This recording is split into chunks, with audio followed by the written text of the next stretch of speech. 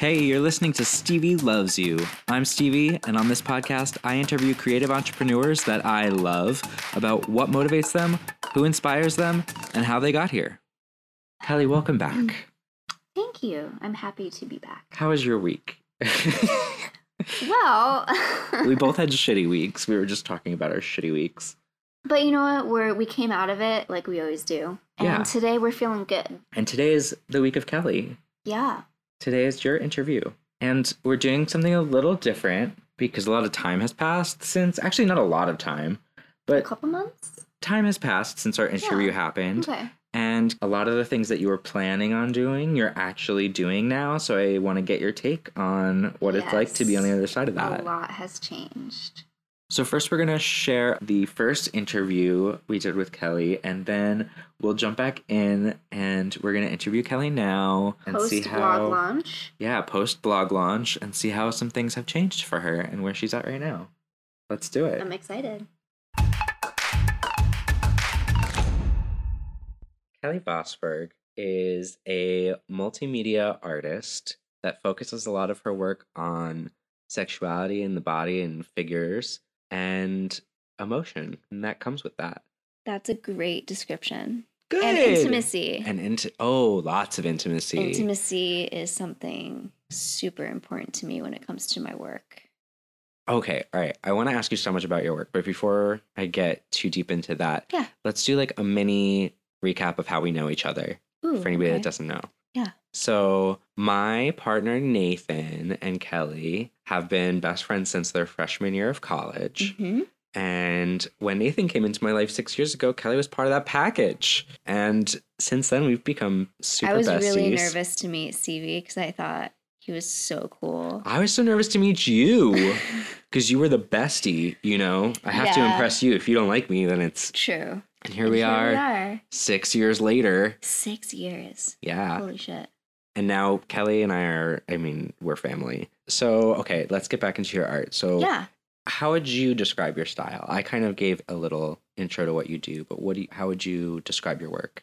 I've always identified as a mixed media artist because the way my brain works is kind of all over the place. I kind of have that scatterbrain where I have a million different ideas. But instead of trying to force myself to use one medium, I just know myself, and mixing mediums excites me so much. Yeah. And I've kind of played around with it all. It gives it a lot of depth, and that's another huge thing. I always try to capture some depth in my work, and mixed media allows for that to happen. When you're kind of layering things and combining like certain mediums together can really give you like a great effect. So you've been an artist for a long time, but as a person that identifies as an artist or as a painter, it's really come pretty recently for you, right?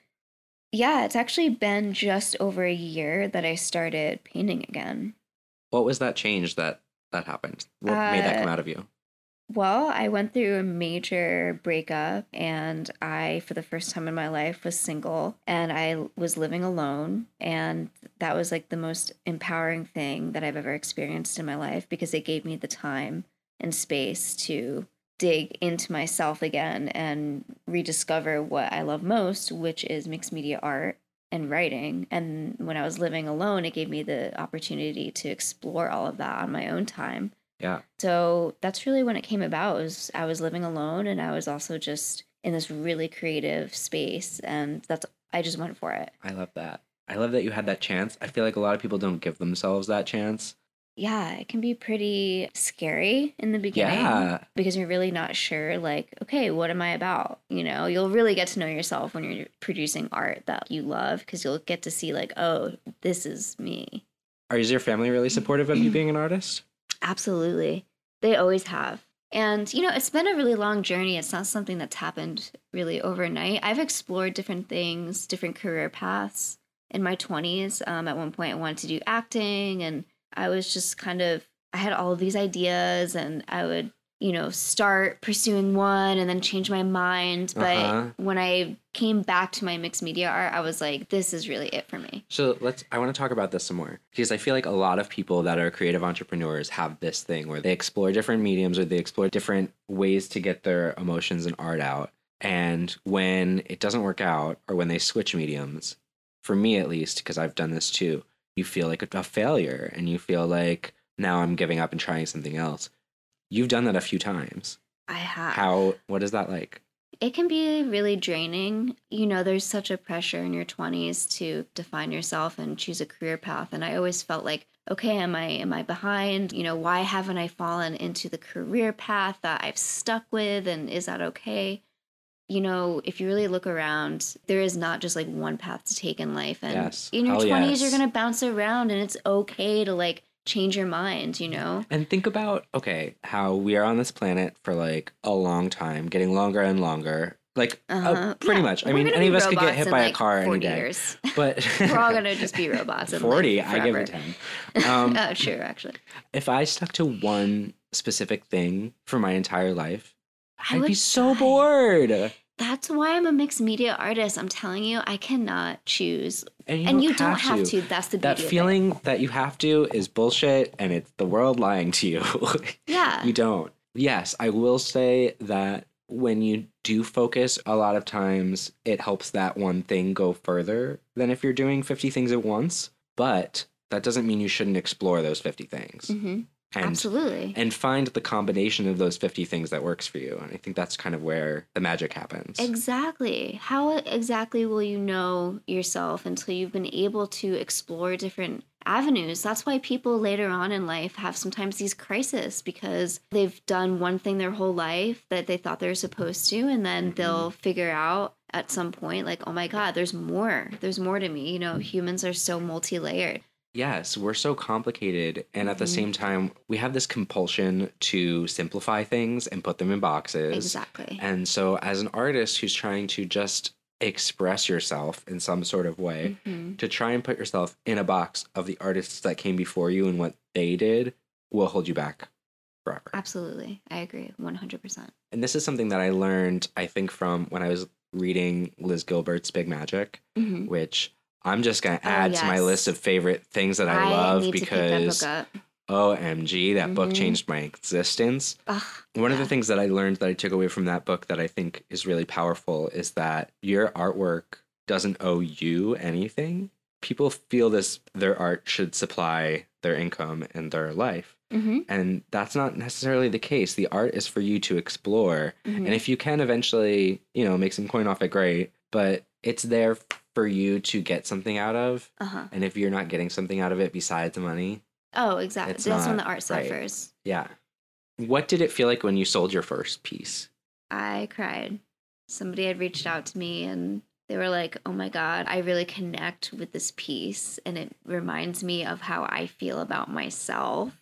And I want to hang it on my wall. And I was like, stop. Wow. Fuck. That's such a beautiful thing that people who identify as artists and creatives get to share with people that don't identify that way, to be able to share your art with them and have somebody appreciate your work enough to want to pay for it is a beautiful transaction where somebody can say, like, this piece speaks to me in such a way that I want to see it all the time, like I want to give you money so it's in my house. I want to like put it up in my wall, in my cubicle, in my locker, in my whatever. That to me is a cool interaction that we get to have as artists to supply art to people that most people don't have that experience.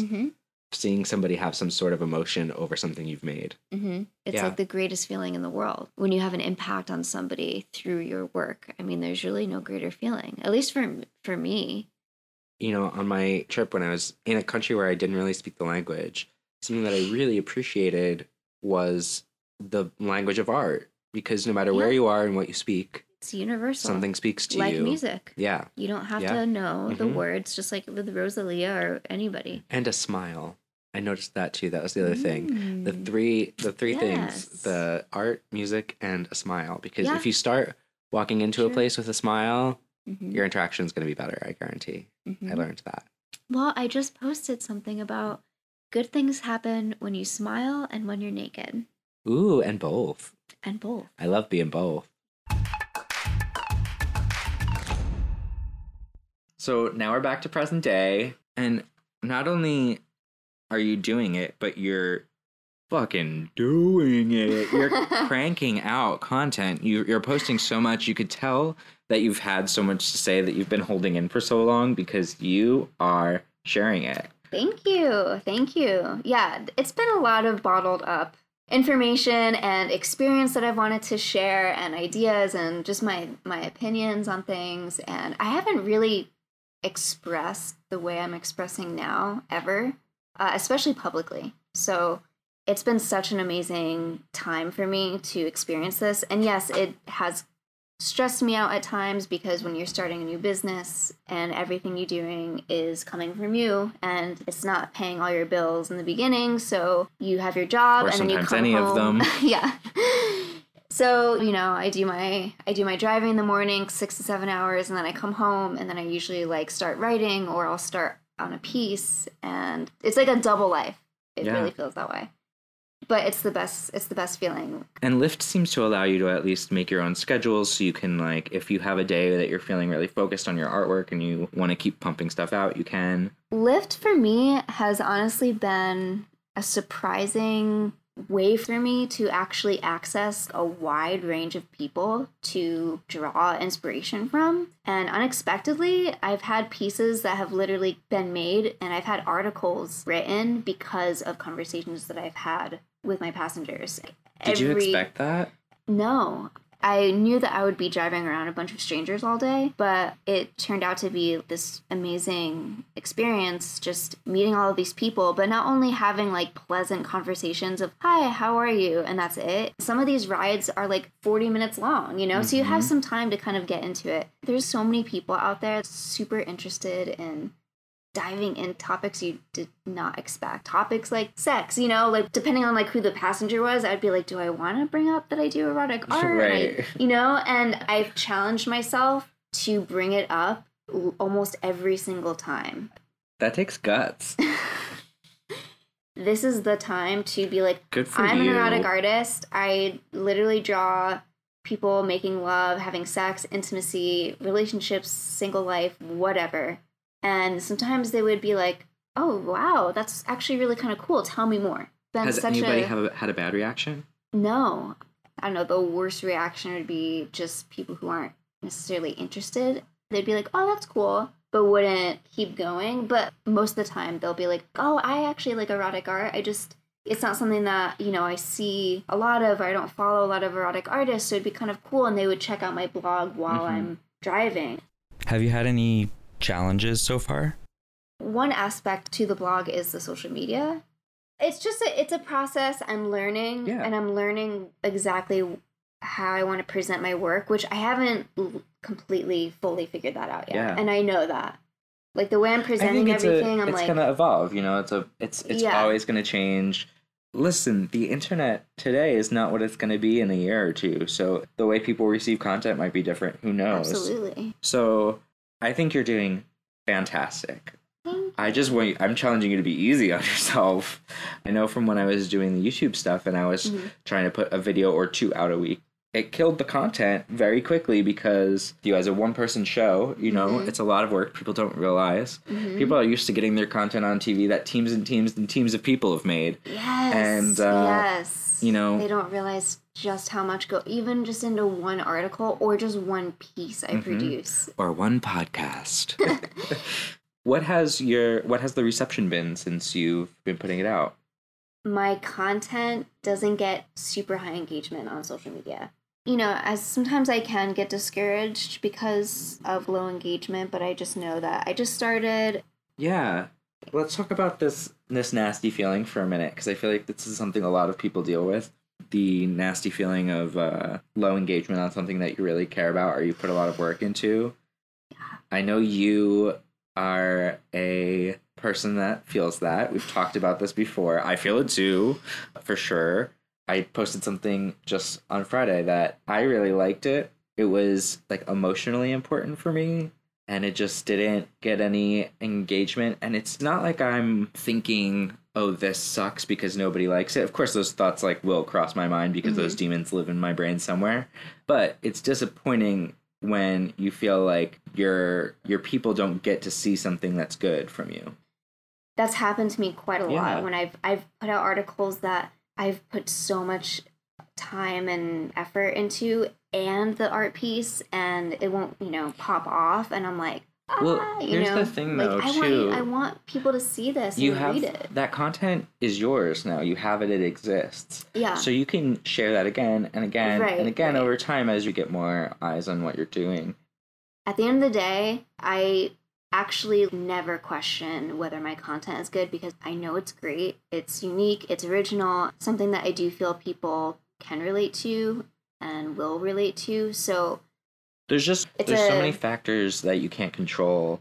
Yeah. Like how many other people are posting at the same time you are, how many people are looking at the app at the time you posted, how many people are in a good mood that day and maybe just had ice cream and are feeling like they want to comment on something. Right, true. It's not as black and white as I think our brains try and make it. Yeah. There's more than enough room for your work to exist and to be consumed and loved. And loved. Because we love you. Because we love you. And that's Kelley, what this podcast is about. What could we challenge folks to do in terms of their social media this week? I feel like a lot of people produce work based on what they feel people will like.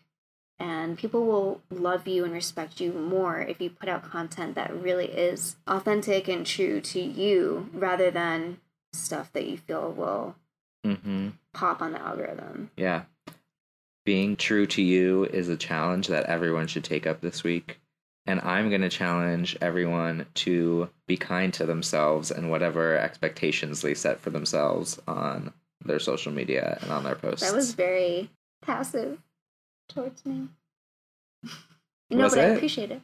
No, because we were just talking about, you were like, you put too much pressure on the standard that you have for yourself to like push out all of this content every single week. Well, it wasn't just about you. I'm challenging everybody. And yeah, like, sure, maybe that's the thing. It's the thing I deal with. It's the thing we talked about the other day. I got so mad at you because you couldn't record with me and we were going to have the podcast a couple days late. And then I had to check myself and be like, well, both of us chill the fuck out, dude. Both of us were in a hole this week. And when you texted me, I like wanted to cry. I was like driving somebody and I was like, Steve's mad at me. I just mean I'm not immune to that feeling either. That pressure. I try my best, but I'm just saying all of us, let's challenge everybody to chill the fuck out. Except like our stuff. Like our stuff. You know, like chill out. Yeah, engage with our content and whatever. You know what I did this week that I love? I set one of those Instagram timers you could do for yourself now that tells you when you've spent a certain amount of time on the app. Did you know you can do that? Oh, God. Yeah, you should do that. Yeah. Because I set mine for 50 minutes. I hit that shit real early some days. Yeah. Oh, wow. You could set it at whatever time you feel like is too much. Okay. But I did 50 minutes so I could catch myself before the hour mark. And girl, sometimes it's like 4 a.m. and I'm having insomnia and I'm like, whoop, already hit my mark. Is there anything you're loving this week, Cal? Well, this week was a hard one. It's a hard week. What helped you get through it? Well, honestly, music can pull me out of anything. Anything new and good? Well, I listened to a bunch of sad music this week for obvious reasons. I was having one of those weeks. Let's see. Ooh, okay. I'm super into this band, The Sound of Arrows. I don't know if you've heard of them. No. Their music is really beautiful and it's like uplifting. The Sound of Arrows? Yeah, Sound of Arrows. Cool. Even that is just poetic. Their music literally makes me feel like life is going to be okay. And when I come across a piece of art that can actually make me feel that way, like genuinely down to my core, that is an artist That's one to bookmark. Sharing. Absolutely. Sound of Arrows, their album Stay Free, which is, I think, their latest album. Cool. Anything else? What'd you eat this week? I've always been passionate about Trader Joe's.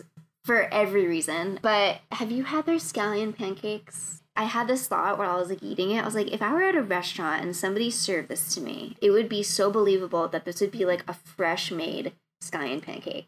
Freshly made. Let's just buy the scallion pancakes and we'll sell them on the street for twice as much. We could. Absolutely. That's our new business. They're that good. I'm going to throw one more food recommendation, and that's Bitch Puddin's new chocolate bar. Did you see it? I have it in the fridge. You're going to try it. It has marshmallow and Teddy Grahams in it. It's real good. I'm grateful that I get to try this. And you can order them online. Designed the packaging. I illustrated the packaging. So cool. And they're delicious. Absolutely. And with that note, we love you. Stevie loves you.